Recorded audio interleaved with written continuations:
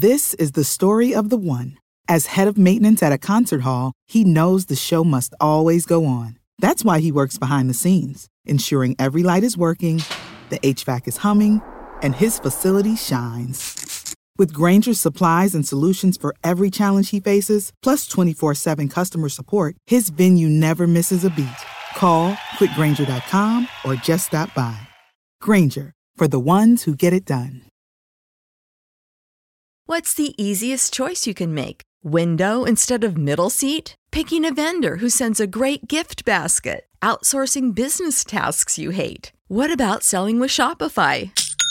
Whether you're selling a little or a lot, Shopify helps you do your thing, however you cha-ching. Shopify is the global commerce platform that helps you sell at every stage of your business. From the launch your online shop stage to the first real-life store stage, all the way to the did we just hit a million orders stage? Shopify's there to help you grow. Whether you're selling scented soap or offering outdoor outfits, Shopify helps you sell. Wherever and whatever you're selling, Shopify's got you covered. Sign up for a $1 per month trial period at shopify.com/try. Go to shopify.com/try now to grow your business, no matter what stage you're in. Shopify.com/try.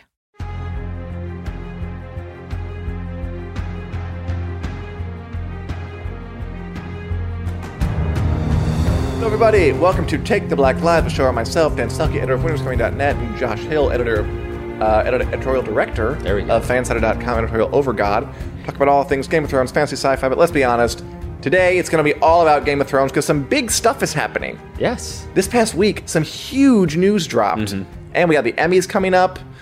It's going to be a good show. Josh, how are you feeling? It's always a good show, so I'm feeling very good. 3 to 4 times. Yeah, we'll see. I got demoted, though, since last time. I was editor-in-chief, according to you, last time. Now I'm just an editor overlord. I had a plan. I'm not moving in the right direction to give you a new title every single show to see if I could do that. It's a good running like bit. Editorial overgod. I mean, I'm here every week for Song of Dan and Josh. So. I know. I can totally do it. I have to think of something. Like, editorial Ubermensch. Editor Master, you get the idea. I do. Julie says, yay, we're here. Woo, we are here. Yes, and we also have Diane. She says hello from Scotland. Hey, Diane from Scotland. Hello. Okay. Ooh, I was going to say, should we do Scottish accents? But that might be offensive, and then you just went right into it. Offensive, but I enjoy it so much. It's true. Scottish accents are pretty awesome. All accents are pretty awesome. Except South African, I can't do that. Anyway, okay, let's talk about this. Let's go. Okay, the big news, obviously, this week is HBO is making they are close to a pilot order for a second Game of Thrones prequel series. Yes! I mean, that is exciting. It is exciting. HBO has been very kind of cautious with this. Like, I said before, like, if Game of Thrones was on AMC, we would have had like 2 to 3 prequels on the air already by this point. Yeah. But HBO waited toward the end and only ordered 1, which I mean, like, and that might not even go. I mean, I know the executive said, like, maybe we'll only have 1 go, maybe we'll have more than 1. I don't know. We'll see how it goes. Playing hard to get. Yeah, I'm not sure how much I believe that, but I think they've been cautious enough that this doesn't feel yet like they're just doing it for doing it sake, for bloat's sake. And the show, no title yet, although George R. R. Martin, who, this guy cracks me up, he went on his little blog, his not a blog, and just like wrote 800 words, just like teasing little, and like being really kind of like blatant about it. Like, I can tell you, but I'd have to kill you. It's not the obvious title, like doing really kind of jerky things, honestly. Funny. But I imagine HBO executives have to like just bang their heads against the wall all the time with him because he's always like leaking out this stuff. Well, I mean, anyway, it's his thing, so it is his thing, and he is involved. The show is based on his fake history book, Fire and Blood, of part 1 of which is out right now. A fake history of the Targaryen dynasty, starting with Aegon's invasion of Westeros 300 years before the show starts, and ending at the end of the Dance of the Dragons, the Targaryen Civil War. That happened like 150 years before the show starts. And that's volume 1. It's volume 2 coming on the way. Ooh. Basically, there's 300 years Targaryen history before the show starts, before Daenerys is, over there doing her thing. Yeah. And the new show will be about something in there. So I guess the first question, okay, well, let's go ahead of ourselves. What do you think of this, Josh? What's your reaction to this development? To getting a potential second Game of Thrones a potential sequel Game series? of Thrones prequel, this time something to do with the Targaryen family. I mean, we'll see if it actually happens. Like, a lot of these things get brought up, and I don't necessarily Close know to getting a pilot order. Yeah, we don't even actually have a pilot order at this point. It's a good idea, and the idea of having more Game of Thrones makes a lot of sense, because, like, look, this show isn't going to go anywhere. It's such a cash cow. HBO wasn't going to kill it. No, I mean, they already, again, they've shot a pilot for the first prequel. That was filmed it. Is that one Blood Moon? What is that one called? That is Blood Moon. That's the one that set, that one set thousands of years before. Yeah. Like, way back. There are no Targaryens, no dragons, no Lannisters, really. It's just primordial caveman Westeros. This one's way more recent. This is, the Lannisters are around, the Starks are around, Casterly Rock's around, Winterfell's around, the Wall is around. Yeah. And the dragons are coming over and, effing things up. That should be the tagline. Dragons are here to F things up. It's HBO. They could probably say the actual word. But They could. There was, for years and years and years and years and years and years, just the singular Star Wars saga. And then Disney got the rights. And even George Lucas wanted to do this before Disney got the rights. And now we have Rogue One, which doesn't fit inside of this 9-episode series. We have Solo. We have the Mandalorian TV series. True. And then we had, even before Disney got it, we had the Knights of the Old Republic game. So, when you have something like Game of Thrones, which is very Star Wars in its franchise-ness. Very much so, it's always going to exist in some way, shape, or form. We've done the books. We had the show. Now we're going to get the prequels. It feels like those are also the growing steps that you have to go through, because Star Wars had their prequels. It does. And they went through their book phase, and then they had the movie phase. So this is all leading to, we could have, I'm standing firm in my belief that we are one day going to get a Game of Thrones sequel movie. We are going to finish the story, and we're going to get another movie, because you do not have a series that lasted as long as Game of Thrones lasted and made as much money as it made, and got all of the awards and all of the hype. You don't then not look at that and say, guess what? If Avengers is making multiple $1 billion at the box office, Game of Thrones is a drop in the hat for $1 billion at the box office. That's cake. You're going to make that easy. It will be around for a while. Yeah. I have no doubt of that.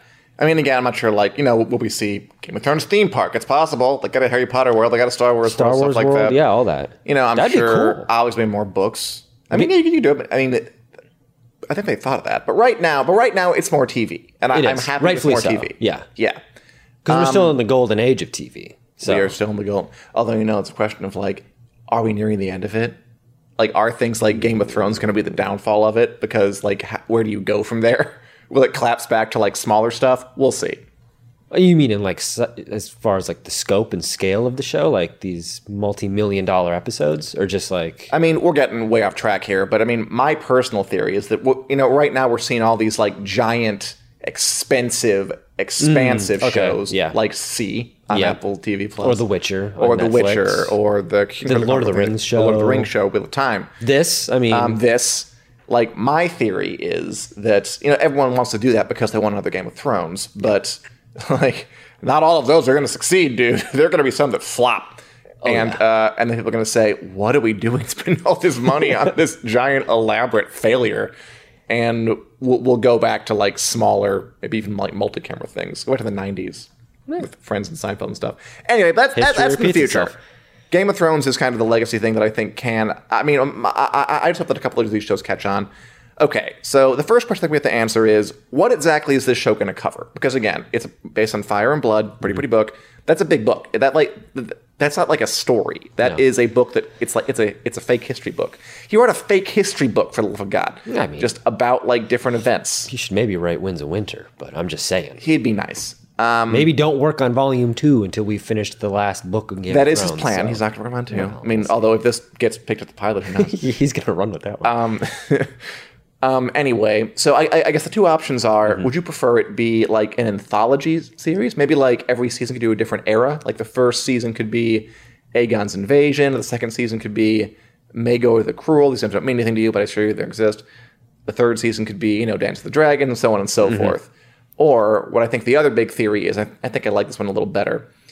the show will focus entirely on one big event, like the Dance of the Dragon, which is this badass, like very, very detailed Targaryen civil war that happened like 150 years back then. We're talking like Targaryens on dragons versus Targaryens dragons, like aerial dogfights over, like, it's all there. It's all in the text. It's all done. We're talking like betrayals and marriages. I'm into it. Sex and violence and like all kinds of gritty stuff. And it would be enough to fill out, and like really rich characters. It would be good to fill out like a show.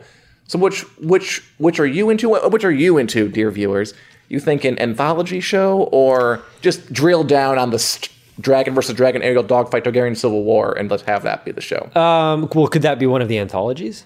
It could be, yeah. Like that could be like seasons 4 and 5. Yeah, because I'm super into the anthology idea, just because as somebody who's not as knowledgeable about Game of Thrones outside of the books and, I mean, the main books and the series, like you are a savant with the history and everything, and a lot of people are. Sure. So, and I know very little about that, so it would be very fascinating to dive into that and have like, and it sets it up in an interesting way where you can continue the series. You don't necessarily have to say, and on season 2 of Game of Thrones, you just completely reset the deck and go, okay. So I'm really into the anthology idea. You really sold it hard with the dragons and it's a good story. The violence and the sex and all the other stuff, but that could be part of the anthology. Because that was nothing if not Game of Thrones' entire thing.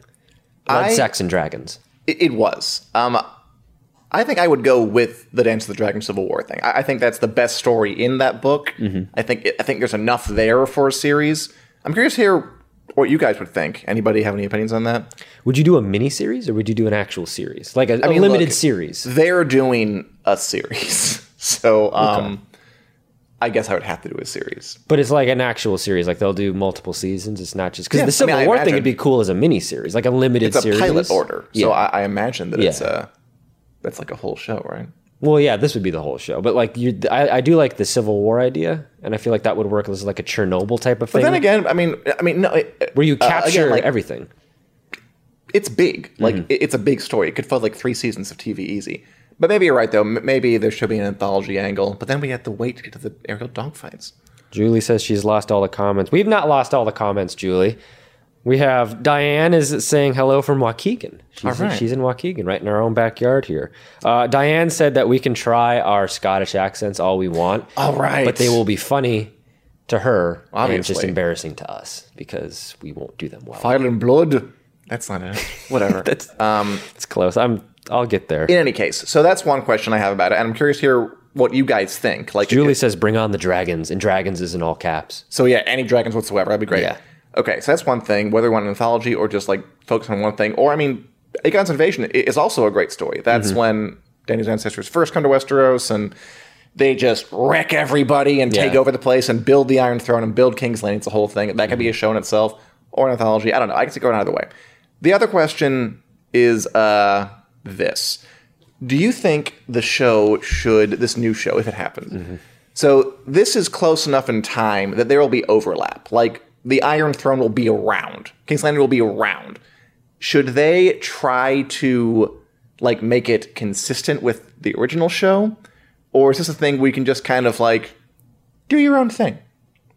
Like my example is here. So, the Iron Throne. So, the one from the show, the one on the left, it's nice, right? Okay. On the right, that is George R. R. Martin says that's how it looks in his books, how he imagines it to look. For example, this. Do you think they should keep to this throne we know because that's consistent? Or is this like a whole new thing? They're just like, we'll just make a cool new throne. Make it different. Claim this show for our own. Don't tie it explicitly to the base show, even though it is in the same universe technically. Well, I mean, they changed the Millennium Falcon in Star Wars 2 times. So but like, it's not drastically different. I didn't notice. I would notice that. I would notice that too. I kind of like the idea of putting your own, and this is also maybe why I like the anthology idea. I like the idea of putting your own stamp, having different creative people put their own creative stamps on the Game of Thrones. This thing that we are familiar with. I do too. Kind of like the Animatrix, where it's like you have these different stories which are all set in this similar universe that we know, but they're told by different artists and they're different interpretations of a story that is familiar to us, but it all looks different. Yes, So of Keanu Reeves' face. it's true, which is, there are worse things. So also, we are getting comments on YouTube this week, which is brand new. Right. And Jacqueline K says, hi from Maryland. That is our first YouTube comment I think we've ever acknowledged on this show. All right. And so our there's first Jacqueline. Maryland comment. Jacqueline from Maryland. Congratulations. And then Leaf Underhill says, hi from Vermont. The East Coast crowd is in with us. Does anybody have opinions on the Fire and Blood show? Although I am thrilled for Vermont and Maryland are watching us. Great states. Really just Julie. She's jacked up about the dragons. If anybody has any opinions about because honestly, I would like to hear what do you guys want from this show? Julie likes the idea of doing your own thing. Okay, good. All new. Good. All new. All brand new. I like that. Me too. Yeah, brand new. I got some pushback from that. People from I asked on Twitter. Twitter, of course, being the arbiter of all things civil. And people, they were like, keep it consistent. You gotta keep it. You gotta keep it close. It would be ridiculous if we didn't. And I'm like, I don't know, guys. I think it'd be kind of fun if they went off in their own direction and had a different looking Iron Throne or just made King's Landing look like another interpretation of what King's Landing looks like, that kind of thing. Anyway, clearly I'm excited about this. Yeah. I'm excited to see where it could go. I think it could be very interesting, very big. Honestly, I thought they would do something like this for the first prequel they did. Like, I was kind of surprised when they decided, really? We're going thousands of years back before the wall was built when no one knows anything. There's no connection whatsoever. I thought they would go with something a little more familiar. Like, this is basically, to use your language, the Star Wars prequel trilogy of the Game of Thrones world. Only, that's a dangerous analogy to make. That I know it is, but just in terms of the mythology, I got you. That's what this would be. Hopefully, and I know that prequel trilogy, I don't know how you feel about it. Got a lot of blowback back then, still now, blah blah blah. Hopefully, they would make it in a way people liked it more. But that's basically where we are. Whereas the first prequel they're doing is more like Knights of the Old Republic stuff, like so far back no one cares, or like they're totally divorced. Okay. Louise Piper says, any hint as to who is leading the prequel, director, writer-wise? Well, George R. R. Martin is involved, and then Ryan Condal, who has done a bunch of shows. I don't know the names off the top of my head.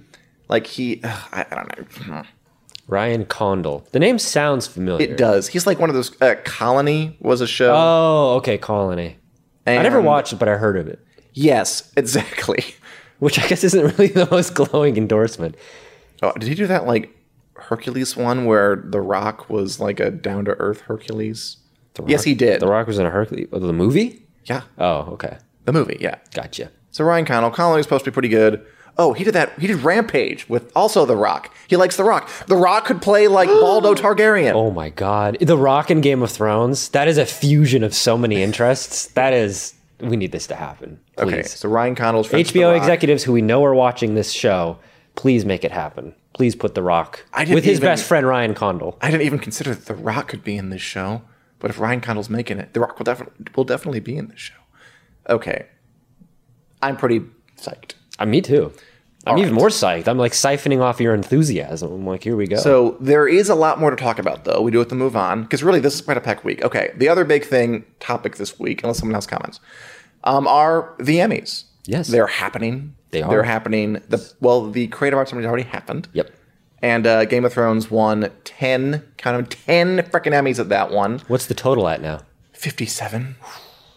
That's most awarded in drama. The only ones ahead of it is Saturday Night Live with 65. That doesn't count. That's been on for 8,000 years. If it wins every Emmy, Game of Thrones, at the prime time this Sunday, it will be one shy of Saturday Night Live. That won't happen. We can get into that when, because I have strong thoughts about this. Okay, let's just do it. Of which you probably won't be pleased with. First of all, we're really fast. Congratulations to people who won at the Creative Arts Emmys. They won for music composition and sound editing, sound mixing, outstanding casting. I mean, it's so sad. Like, those things are all really important, but I just want to talk about the actors. It's true. It's just the way it happens. I can't blame you. But congrats. And sorry for Carice Van Houten didn't win as Melisandre for Best Guest Actress, but you know what happens. Thoughts and prayers. Okay. Thoughts and prayers. This Sunday, the primetime Emmys are going on Fox, 7 o'clock Central Standard Time. Yes. All right. Let's go through some of the categories people are up for, or you can tell me what you think about Let's. All right. Outstanding lead actor in a drama series. We got Kit Harington. We got Bob Odenkirk as Jim McGill in Better Call Saul. Jason Bateman in Ozark. Billy Porter in Pose. And two folk from This Is Us. Sterling K. Brown and Milo Ventimiglia. Oh, This Is Us. I forgot that was a thing still.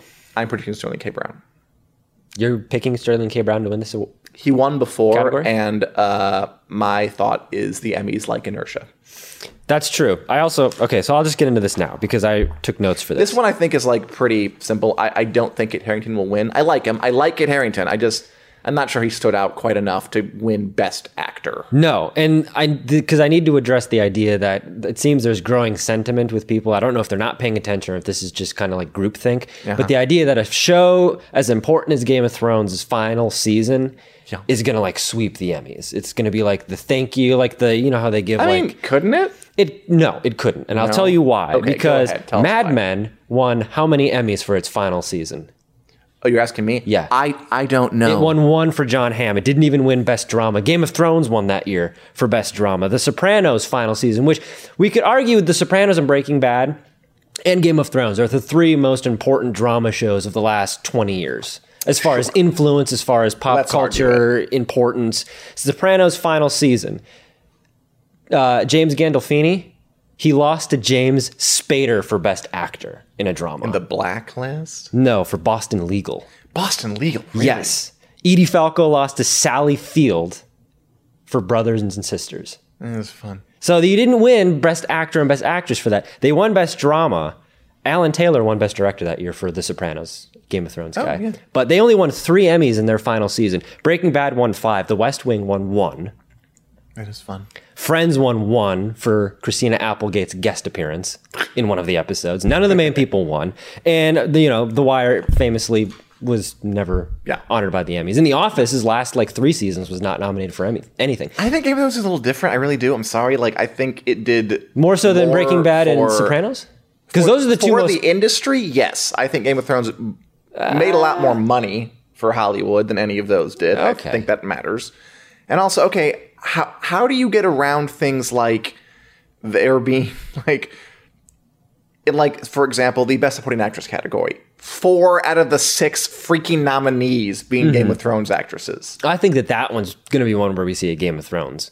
Because it's the stack... Is that absurd? The deck is stacked. It is absurd. Gwendolyn Christie is that still did my not pick for that. happen at the last season of Mad Men or the last season. It did, of but those are also Sopranos. this is also an ensemble cast in a way that Mad Men wasn't. It really was just John Hamm. Elizabeth Moss lost to Viola Davis that year, which is fair enough. Sure, but it also lost. Mad Men lost in writing and directing because I also think that Game of Thrones is an important. I mean, the directing it speaks for itself. It's a well directed show. The technical aspect of that, it's also well written. Mad Men, which is also one of the most well-written shows in the last 25 years, lost to Game of Thrones. It lost writing and directing in Game of Thrones. That was the 5th season thing, yeah. Do you know the episode? Of Game of Thrones? Yeah. That beat Mad Men's. Mother's Mercy, I think. Oh, you got it. Yeah, it's Mother's Mercy. You look it up. Great. I did. I was here when it happened. I know, but I'm just pumping up your expertise. Gotcha. But That's one of Cersei's walk. that's true.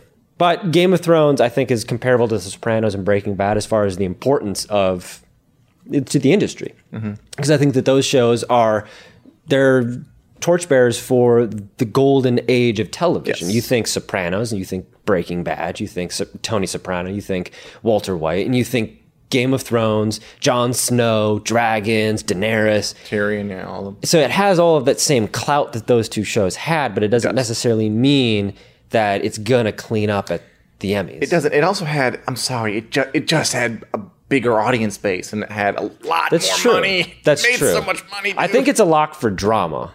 Oh, totally. For sure. I think Emilia Clarke might be able to pull out a win for Best Actress. Of those two, you're putting your money on Emilia Clarke? I don't think Kit Harington will win. I don't think so I don't either. think so. I think Emilia Clarke could. I think she will. Because I think will. not only is this going to be for all of the seasons, because she was kind of the star of the show. Yeah. Even though Jon Snow... And she carried this last season a lot. Yeah, she was generally very good. Jon Snow and Kit Harington are synonymous with the show, but Daenerys and Emilia Clarke are probably more important. And also, and I don't want this to sound bad for Kit Harington, but I feel like she has a better film career ahead of her than Kit Harington does. And this is going to be kind of a launch into that. Yeah. She's in a new movie with the guy who directed Bridesmaids. Yeah. It's like a British Christmas comedy. Last Christmas. Yeah. inspired by the songs of George Michael.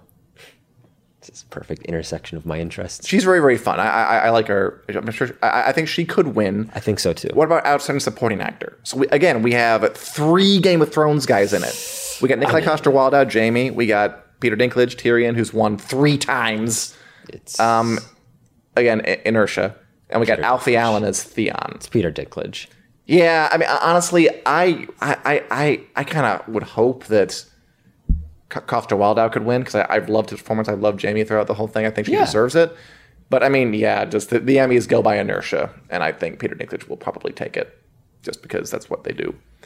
And I mean, there are other folk in there, but when there's 3 people from your show, I don't know how you beat that. Unless, do you think that they could split the vote? Is that possible? What, and somebody else wins because the vote isn't split? Say in the Best Supporting Actress category, where there was Lena Headey, Gwendolyn Christie, Sophie Turner, and Maisie Williams. Yeah. And then 2 other people, Fiona Shaw from Killing Eve and Julia Garner from Ozark. Like, is it possible that they could just split the Game of Thrones vote and go to someone else? No, I don't think so. I don't think that we're going to see anybody other than a Game of Thrones actress win that category. I really hope we do. I mean, I don't because it'd be a first win for any of them. I think Maisie Williams, Sophie Turner, Gwendolyn Christie, Lena Headey, like that is where if we're talking Emilia Clarke is important to the overall show. Mm-hmm. Those characters and those actresses put in a lot, and that deserves to be honored in some way. And in some way, they're as iconic as absolutely like as Emilia Clarke. I mean, specifically Maisie Williams. Arya, yeah, Maisie Williams. I think that's who I want to win. If she wanted to. That's my pick, Maisie Williams. I didn't even highlight anything when I was trying to make my picks because I was like, I can't. Maisie, I mean, it's a real Sophie's This one choice. really tears me up because I mean, I'd love to see Maisie Williams win. That'd be great. I'd accept it. Mm-hmm. I feel like in my heart, I want Lena Headey to win. I think so, but she's at the bottom of my power rankings of people that could possibly win this. Like, she's been nominated before. She has. So has Maisie Williams once. And they didn't win. But I feel, I think she had the stronger acting over the entire arc of the show. Mm-hmm. And if we are in legacy award mode here, I think she should be the one who gets it because she's been tremendous. And I mean, I wouldn't be mad if Gwendolyn Christie won either. I think she had a very, very good year.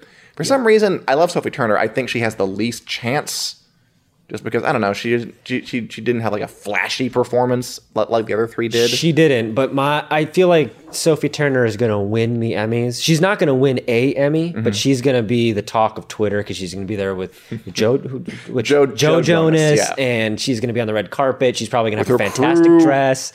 Her jewel. She's going to have her jewel on the red carpet. I like She's going to win the pop culture-ness of the Emmys. I don't think she's going to win an actual Emmy. Every single one of them is presenting, by the way. All these actresses who are nominated are presenting. That'll be fun. Yeah. I don't know if that's as a group or like individually or what, or in pairs, but they're going to do it. It's going to be a really Game of Thrones-tastic night. It should be. I'm trying to see who in the chat is giving us their Emmy predictions. Yeah, if you have any predictions, let us know. Julie Davies says Game of Thrones has to win a few at least. Oh, it'll win a few at least. It's got to win Best Drama. I mean, I think you'll probably win Best Directing. Jacqueline. I can think so. Jacqueline says yes to Emilia Clarke. She agrees with us there. In general, yeah. Also, Leaf Underhill had some problem watching the show, so he's going to rewatch it when it's re-uploaded. That's dedication because his stream wasn't working. So, shout out to Leaf. Oh, it wasn't? Shout out to Leaf Underhill. Anyway, that is the Emmys, and it's exciting. Should be a good time. You'll be here live, right? Yes, we'll be live doing some kind of thing with entertainment editorial director Shay Corrigan. We'll be live on Wick. We'll be live on Wick. Oh, are we live on Wick? You will? Yeah, we will. On like the Facebook? Yeah. Game of Thrones is going to win all of the Emmys. Be live on everything. It'll win a bunch. I'm looking forward to it. I think so. I definitely think too. Writing and directing. I mean, directing, I think it is a lock. I had okay. So which one then? Because I had down. Where are my notes? Probably The Long Night. That's what I had. That was the one where everybody complained about what they couldn't see. Yes. Which I mean, I think was valid, but I think it was. But it's the battle episodes of Game of Thrones are so fantastically well done. Yeah, they're really and I feel like that was a nice chef's kiss into the night. Or none of this wins, and even the categories that are stacked will just go to other people. I think that'd be pretty funny. That would be devastating. That'd be pretty hilarious. I did have for writing, I put Succession was going to win because I think that Game of Thrones is going to win a lot. I agree with you. I don't think they'll win for writing. I think Succession does make more sense. The Iron Throne is the episode that they nominated the to. series finale, and that's the last one. I don't think that was the best but episode. Again, it's this question of like at the Emmys, at the end of the day, like what are you rewarding really? Like, are you rewarding actually the best whatever, or are you rewarding the show for its contributions to, television?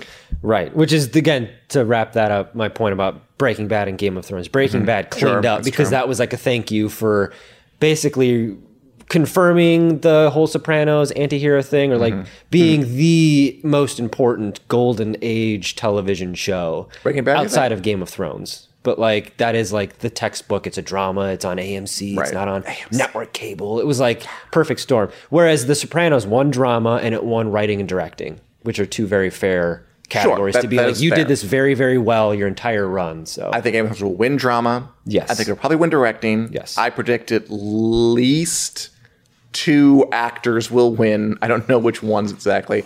The only categories I don't think it's going to win are writing and best actor. I think it wins all of the other you're major categories.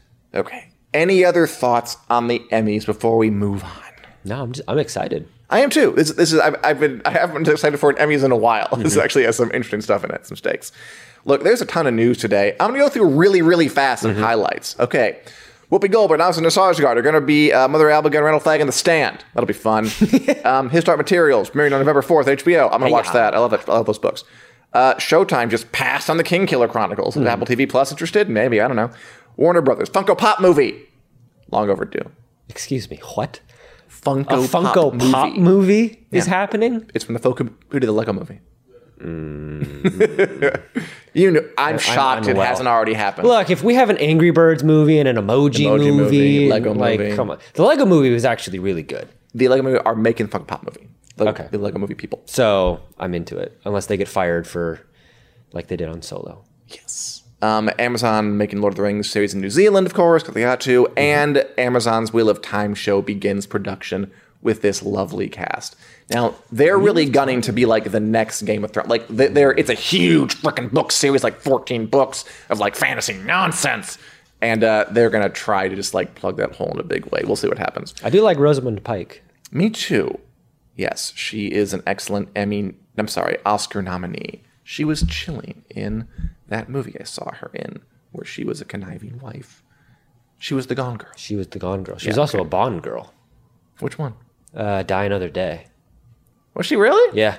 I'm maybe it's just because I'm a James Bond nerd. You but clearly are. I didn't think about that. When Gone Girl came out and she's getting nominated, I'm like, oh, she was a Bond girl, because everybody's like, oh yeah, she burst on the scene in like 2006. It's like, no. She was a sword wielding badass in Die Another Day, and she got into a fight on a plane that was crashing from heat from the sun because of some huge diamond thing. She was fighting Halle Berry. She got into a plane fight with Halle Berry. She lost, but I recall thinking Die Another Day sucked. There you go. When I saw it back in the day. It was not good. That song.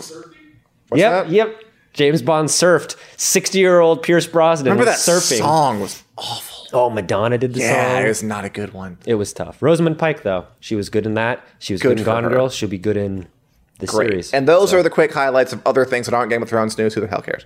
Okay. Now. This is everybody's favorite segment. Which one? The other stuff? No. I mean, there was a lot of stuff to cover this week. Okay, I had to go through it quick. All right, and now got some of the news out of the way. Let's venture in and settle down a bit. We're very excited about A Song of Dan and Josh, the show where myself and Josh walk through each and every chapter of George R.R. Martin's as yet unfinished fantasy magnum opus. We are currently reading A Clash of Kings. We're about a third through, and a little over a third, and 2/5. And today we are talking about, I gotta get it right. Well, here, I'll do the math. No, today we are talking about Jon 3, the third Jon Snow chapter. Okay. I'm trying to come down from the first manic part of this I feel like episode. if somebody's like listening to this on the podcast, they think they accidentally like switched it to like NPR 1.4 slower or whatever it is. You can adjust the speed. I I was very manic the entire first half of the show. I'm trying to come down a bit. By the way, yes, we are available to do in podcast form on iTunes, Google Play, all that stuff. If you want to listen to us and get freaked out with us and excited during your commute. Okay, so what happened in this chapter? Lots of stuff happened. We had... Well, not a lot happened, but there was a lot of context. We got more references to the White Walkers. We did. It also made me think of the scene in the show where the baby gets turned into a White Walker, because we're referencing... That is the baby. Yeah, we're referencing like the babies that are going to go to the cold gods. I think that they were called the cold gods or something like that. Gilly calls them the cold gods, the ones in the night, the white shadows. That's excellent. Wasn't Scottish, but that's my Gilly impression. I know it was Gilly, and also hello Gilly. We have Gilly in this chapter and Craster. So basically, this is Jon. He's still beyond the wall. Craster's Keep. Which I wanted to read the description because I like the description of Craster's Keep they had. So okay, this is Jon beyond the wall. They're going to find what the hell is up beyond the wall. Why are all the wildlings disappearing? Why are people disappearing? Why are they vanishing?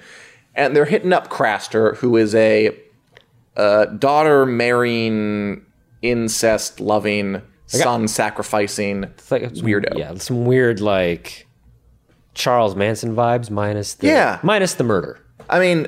It was definitely like Charles a hippie Manson commune. vibes, like, if, like, his family had no choice. Yeah, well, yeah, because it was like that hippie commune. Kind of. Like, I mean, it's kind of like this. Jon had never thought to find a stone castle on the far side of the wall, but he had pictured some sort of Motte and Bailey with a wooden palisade and a timber tower keep. What they found instead was a midden heap, a pigsty, an empty sheepfold, and a windowless daub and wattle hall scarce worthy of the name. It was long and low, chinked together from logs and roofed with sod. The compound stood atop a rise too modest to name a hill, surrounded by an earthen dike. Brown rivulets flowed down the slope where the rain had eaten gaping holes in the defenses to join a rushing brook that curved round to the north, its thick waters turned into a murky torrent by the rains. This place sucks. Yeah. I'm not going there on vacation, that's for sure. The door to Craster's Keep was made of 2 flaps of deer hide. This place sucks. Mm-hmm. This is just, it's like Leatherface's house. Yeah. If the family like lived in a snowy place rather than, where do they live? I don't know, the south somewhere. This is Texas or something like that. I never actually seen it somewhere. Anyway, it sucks. Yeah, and big time. They're here to talk to Craster, who is this. He's a wildling, but he doesn't live like wildlings kind of, they're free spirits. They just go wherever. Mm-hmm. But Craster has a house. It's a crappy house, but he has one. And like you said, it's kind of a Charles Manson thing where he's just, he's living here with all his daughters who he also marries. Mm-hmm. And they're all just very dysfunctional and bad. So why are they going here in the first place? Why do we want this guy's advice? I don't want this guy's advice. I was creeped But why out. do the old bear? Why does Lord Commander Mormont? Why do the Night's Watch want him? Well, we're talking about the wildlings in this chapter too. So it's all about going north of the wall. Yes. That's how you're doing that. So they want to go there because they need this guy, as bad as he is. And he is bad. Like, I think it's kind of almost weird how little the Night's Watchmen don't comment on how bizarre he is. Like, Jon asks, how many wives Craster have? And the one guy's like, more than you ever will, brother. Well, it's not so hard when you breed your own, which is like a really flippant way to say he marries his daughters. Ugh. I know, it's gross. But the point is, he's their recon guy. Yeah. He's their guy in enemy territory who knows what's going down. Yeah. He knows things that they do not know. They are not wildlings. They are not native. No. They need somebody who knows this place. They want to find out where all the wildlings are going, what this King Beyond the Wall is doing. I mean... it's sort of like if U.S. intelligence, if you're a white guy, you can't walk into, a hostile Middle Eastern country like Iran, just go hey, you want to be intelligence on you? It's not going to work. No, it did remind me of drug cartels or kind of getting your inside man and you're man in Juarez or something like that, where it's you're kind of playing both sides. Where you're not in with this guy, you don't want to associate with this guy, but he's giving you the information that you need. So, yeah. When they're going away later, I think Lord Commander Mormont just tells Jon, "It would be an ill day for us if Craster died. Your uncle could tell you of the times Craster's Keep made the difference between life and death for our rangers." So basically, they need this guy because he is an actual place they can. I don't know, what do you call? take refuge beyond the wall, where it's very, very harsh and very, very scary, Yeah. and it's full of zombies and wildlings want to kill them. Yes. So as bad as he is, they do kind of need him. Yes. Julie says she would give it a 1-star rating, which is accurate. If they could do less, I would. Yeah, it's bad. They offer to take Craster south of the wall. They're like, dude, things are getting weird here. People disappearing. Why don't you come south with us? He actually refuses. Yeah, he's like, I like it weird. I guess he does. Essentially. Is that the reason why he refuses him? He likes it weird?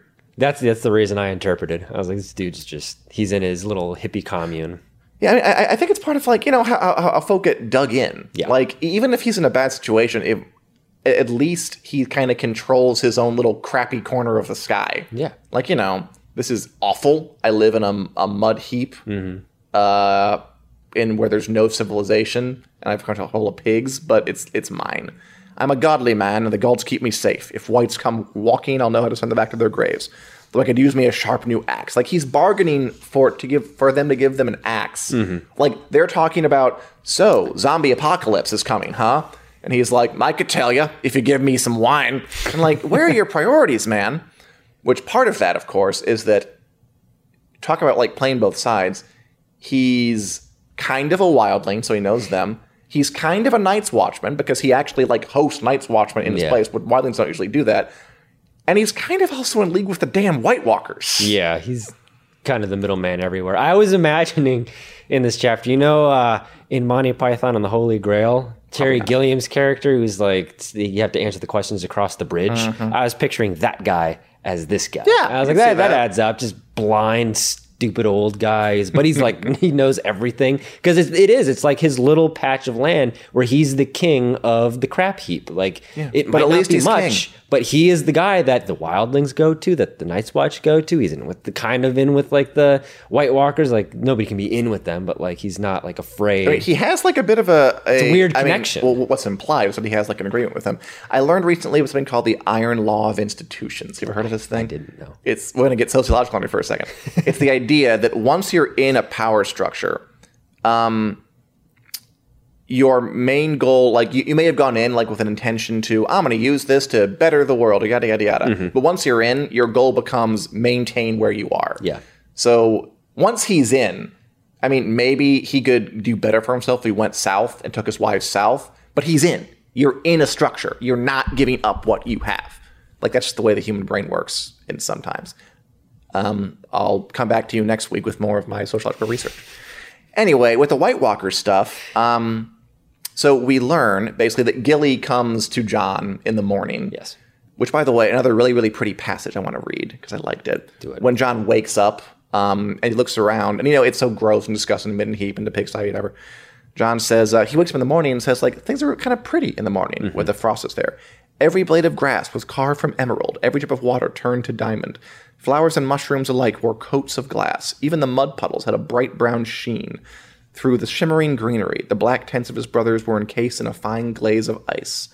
What a nice little, kind of contemplative, silent, quiet morning moment, where you see the beauty of this place amid all this crap. It's the little things. It's the little It's the things. small moments that count. I think it's a very nice moment. It is. It's actually a very good moment. Yeah, that give him a bit of a reprieve. And then Gilly comes and like begs me with him because Crash is going to sacrifice my son to evil dark gods. So The cold gods. it ends. Yeah. But yeah, basically Gilly comes to John and is like, the fat one told me that you were brother to a king and you could take me with you. And he's like, Sam, what are you doing to me? And basically she wants him to take her with them because she is pregnant. And it's a son, according to, the wife who knows these things.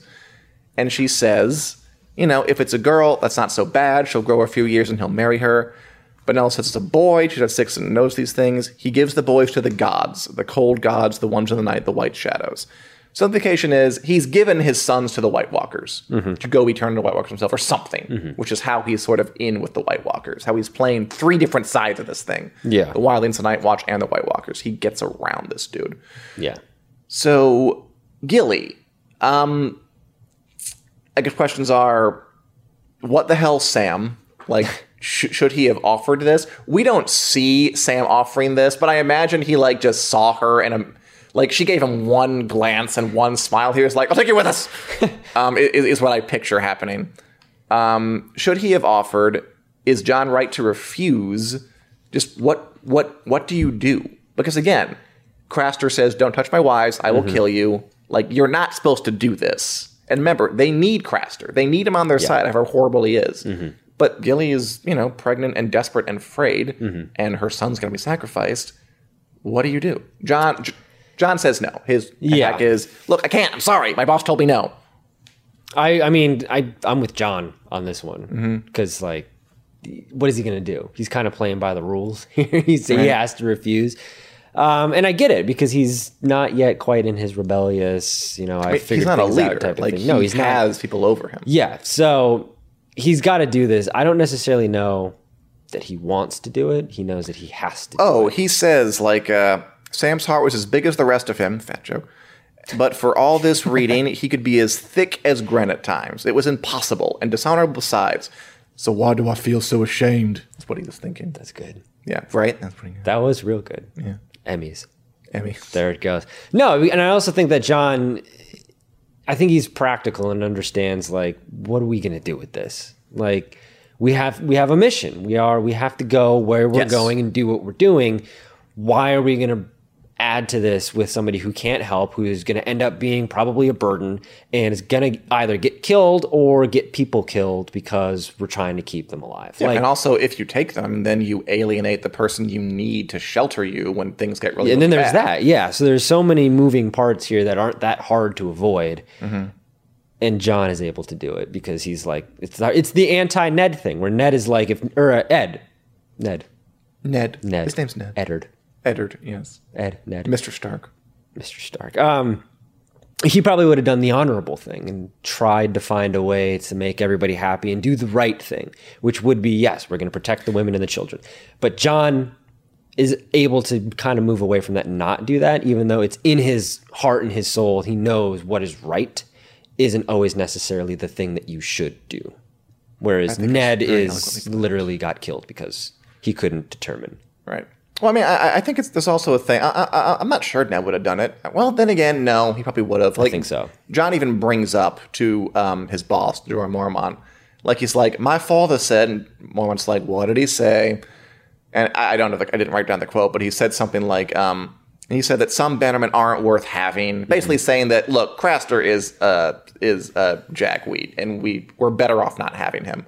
And that's when Lord Mormont comes back with, I mean, yes, it'd be bad. He's the world's better off with him dead, but the Night's Watch would suffer for it. We need him as bad as he is. And he says, "Your heart is noble, Jon, but learn a lesson here. We cannot set the world to rights. That is not our purpose. The Night's Watch has other wars to fight."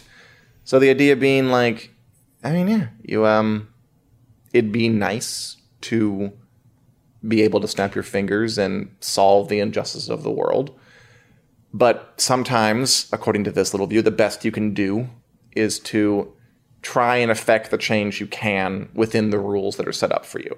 I think it also has something to do with institutions. The Night's Watch would like to, and I also like that Jorah Mormont does say, like, look, like, if I were his wives, there are 19 of them want a Craster, I would just kill him. Like, I'd be fine with that, but I'm not going to help him do it because it's not my place. Like, it's not, we need him. And if they kill him and I come back here and he's dead, we'll live with it. It sucks to suck, but... What's that? It sucks to suck, but essentially. It sucks to suck, yes. So, it is a needle to thread. It is. And... the analogy I was thinking of was... what this guy is like when the FBI has one of, like, the mob guys, like Jack Nicholson's character in The Departed, where he's like, he never ever goes to prison because he's a rat. He's faking, yeah. So he's an informant. So that's essentially what this guy is. Yeah, exactly. He is totally that. And yeah, another morally gray character in A Song of Ice and Fire. Jen Casey says, "You pick your battles." You pick your battles. You pick your battles. Excellent, Jen Casey. Also, Leaf Underhill says she's never heard of the iron law of institutions before. That's new for her. It's like in like a Wikipedia hole. It's new for me too. Sometime on, like, I'm pretty sure I phrased it wrong. Maybe I'll get a definition next week. That's about all I had this week. I like Dolores Ed, who's like this. Yes. Who is in the show. I do remember Dolores Ed. Yeah, he's around. He dies in the Battle of Winterfell, but he's here, and I like that. Like Martin gives him all these like sarcastic lines. Have you noticed that the drain stopped the instant eye of the roof above me? It will start again now that I'm back out. Gods and dogs alike delight to piss on me. He's like dry guy like that. I also like the bit where Sam was about to call Craster a bastard, but then stops because he's with Jon. He's like, he doesn't want to make it awkward. Yeah. And Jon's like, you can say it, Sam. I know what a bastard is. It's fine. Which is a cute moment. Oh, Sam. Sam. Why did he offer to take Gilly with them? Who knows? Who's to say? Us. We're experts. We're analyzing this. Who is to say, Dan? It's open to interpretation.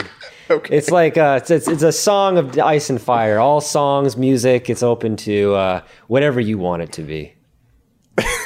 All right. Well, we can think about how to approach things next week when we'll be doing Theon 2.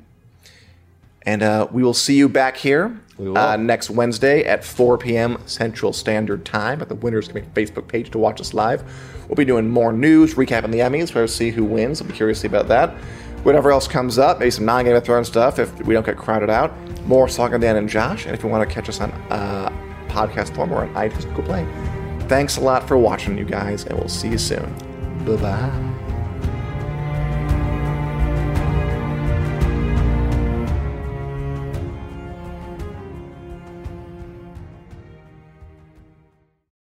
This is the story of the one. As a maintenance engineer, he hears things differently. To the untrained ear, everything on his shop floor might sound fine, but he can hear gears grinding or a belt slipping. So he steps in to fix the problem at hand before it gets out of hand. And he knows Grainger's got the right product he needs to get the job done, which is music to his ears. Call, click Grainger.com, or just stop by. Grainger, for the ones who get it done.